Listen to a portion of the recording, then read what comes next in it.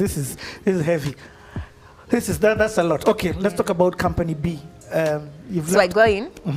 Again, is it similar roles or so or this what are you time doing I now? was going, because this is a much larger organization. It had, operations in multiple countries.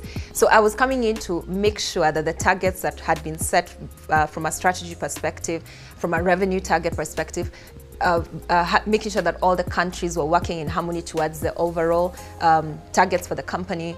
All the countries. Yes. So now you've moved from the region, I mean from the country to the region. Yes. And how many countries are we talking about? At the time, I think around like 7 or 8 large companies. And then this is the other thing that I wanted to say, like, because of how God had catapulted me, like I said at the beginning, I was sitting in boardrooms that my age did not allow me. Yeah, of course. Simply because I walked in obedience to God. So when the CEO would not be able to attend a meeting, I would be the one to attend in company A. Now in company B, you're sitting at senior management, overseeing country managers. They have to report to you because you're reporting to the CEO on the performance.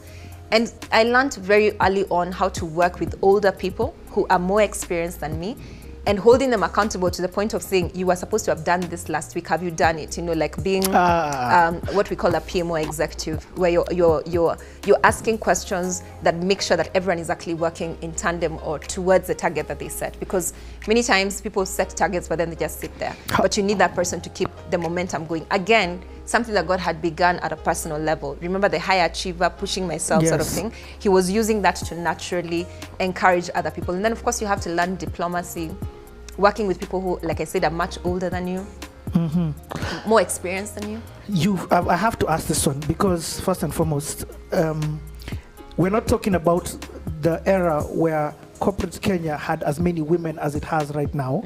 Neither did it have the age group. Okay, first of all, I'm not that old, but yeah. No, then, I hear you. Know what I mean? Like, I hear you. Corporate Kenya, at that time, there were not that many women in senior position as compared to right now. That's true. In fact, I think there's boy child really needs to wake up. Yeah, there's something not happening in that sector. But what I mean by that, at that time, because what year are we talking about? 2010. 2010. That's 12 years ago. 12 years ago, you're in senior management. How old are you at that time? You're roughly 20 something. Okay. I'm having to do the math. Okay. You're below 25. I was 25. You're 25. Yeah. You're 25, you're talking about different country managers reporting to you. These country managers are probably 90% male. Yep. And twice your age in situations, in some situations. I want to talk about the working environment, because now the values and all these conversations with God that you've been having and been incubated in corporate Kenya, now you're at the full testing of it. Yep. What does that mean? And this is corporate, like their targets to reach this, financials to whatever. There are people and you have SLAs with clients. So, and for us it was like an uptime, because it was a lot of the heavier work was more on how is the organization performing in relation to maintaining, for example, network availability and things like that. So you're reporting to another organization. And you're let me just say it just so that people can understand. You're operating to the #1 organization in the region. So when I mean that, I'm talking about Safaricom.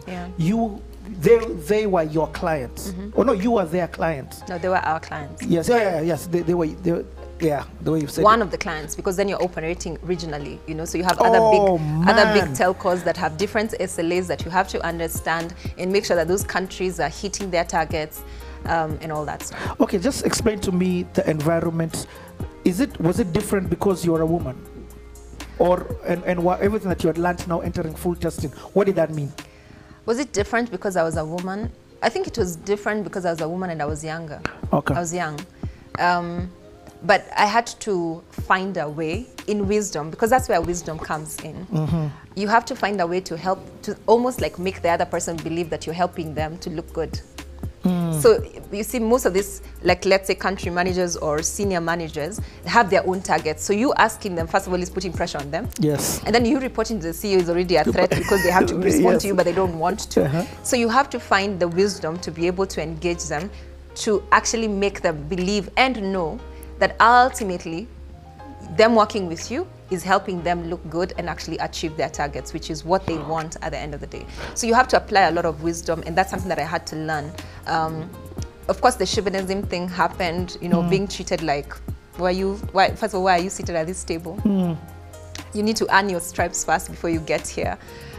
Things like that. But luckily, like I said, because I had at the time, I had people who wanted my value.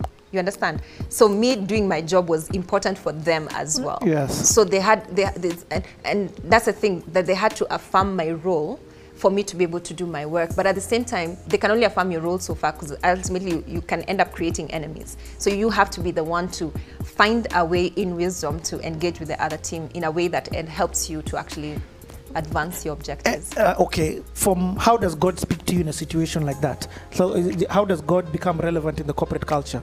This is day-to-day pressure. Now you're there early, you're leaving late. High pressure. For me, there's no difference between the way he speaks to me on the pulpit when I'm leading worship and he says, pray for so-and-so, or call out, or make this altar call. And when he says to me, so-and-so is going through something, go and speak to them. Sometimes it's that, you know, when you're so precise, almost like you're in ministry in that corporate, like the times when I've had breakthrough throughout my career, the times when I've had breakthroughs has been when you've touched on a point that is so personal to someone and you've become relevant to them because of that thing that helped you. It's like they see you in a different light. They see you as more than just a colleague or a manager. They see you as a source of life to them, in a way that they then introduce a certain level of respect because of the way you're engaging. So I don't compartmentalize my life in terms of saying, I'm in ministry on Sunday, I go and lead worship, and then on Monday I come and I'm wearing a suit and I deal. You learn, you grow. Like for example, I had to learn how to be firm, but at the same time get work done, but also be gentle enough to be able to draw people to understand that people, this is something I had to learn on the job, to understand that people are actually holistic. They go through stuff. Sometimes when someone is not performing, like now for me, I'd be a hard hitter on targets. But the moment I understood that while you're driving targets, this person just broke up with their boyfriend, or they lost a child, or they're sick, or they lost their mother. And that sensitivity for me was introduced by the Spirit of God, cautioning me, like, before you call that person and raise your voice about them being late, there's actually something else that's going on with them. And then you become a minister to them as opposed to just a manager who's asking them about their targets. What did you like about that environment? Is this now where you had arrived, the epitome of corporate Kenya, of not corporate Kenya, of the corporate world that you were aspiring to get to? You've gotten there now, or at that time? Not necessarily. In fact, I think a year into the job, I do this thing every so often, and I took time out to just go and seek God, like, are we still okay? And I began to feel like this is not the right environment for me. A year after? A year after, because of things that were, I mean, like, you know, normal corporates, politics, etc. And I was just like, I don't know if this is something I want to continue with. But at the time when I took time out, and there's a reason why I'm saying this, I took time out to go and pray. I was so clear that I needed to quit, and that's all I wanted to do. I was going to tell God, I'm quitting. So what are we doing next? So what was it that had got you to that point? Just different things, politics, and then of course because just different things. Let me just say corporate politics and all that, and also just the question of, is this advancing me in the direction that I think my life is supposed to be going to or not, right? So I remember I finished my retreat in Naivasha. On my way back, I'm coming and I meet the person that I said, my spiritual dad, and I said, this is what God has told me, I'm going to quit. And he said, you're not going anywhere. That's not what God has told you. You want to quit, so you're asking for God to validate the thing that you want. Again, back to the thing that you want vis-a-vis what God is saying, just learning through the process and learning how to work with God. But I remember I was determined to do whatever God wants. So that time I just quietened my spirit and I said, if it's His will for me to exit, it's going to happen. So I get to the office on Monday. I came back on Sunday. I get to the office on Monday and I get in and I hear God clearly telling me, you've been moved from your department. And then the second thing I heard was, there's a letter on your desk. And I go in for sure. the first person I meet is, Stella, were you told, you know, that you've been moved from your department? And I say, what?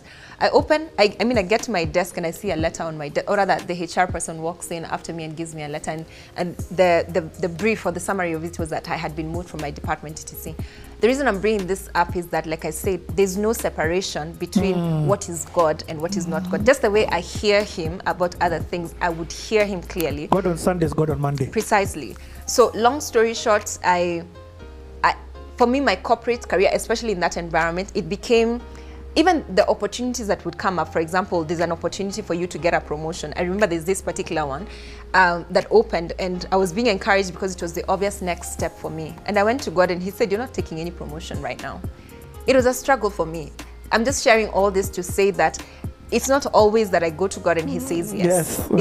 Sometimes it's a demand on me not to do the thing that I want to do. The same way he told you to wait 12 months, even in corporate culture, he's telling you don't take a promotion. Precisely. And all this was what we call in scripture about your heart being circumcised, because your heart enlarges because of desire and the things that you want.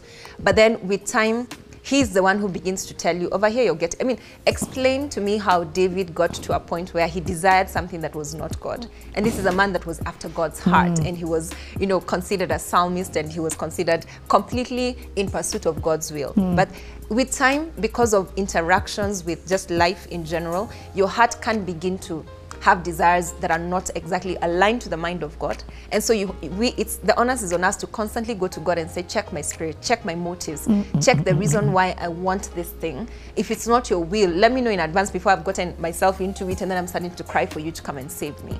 And so that constant culture for me, or that pattern or practice for me, helped me a lot to avoid things that would otherwise be detrimental to my So life. You go into this new department. What does this department now involve?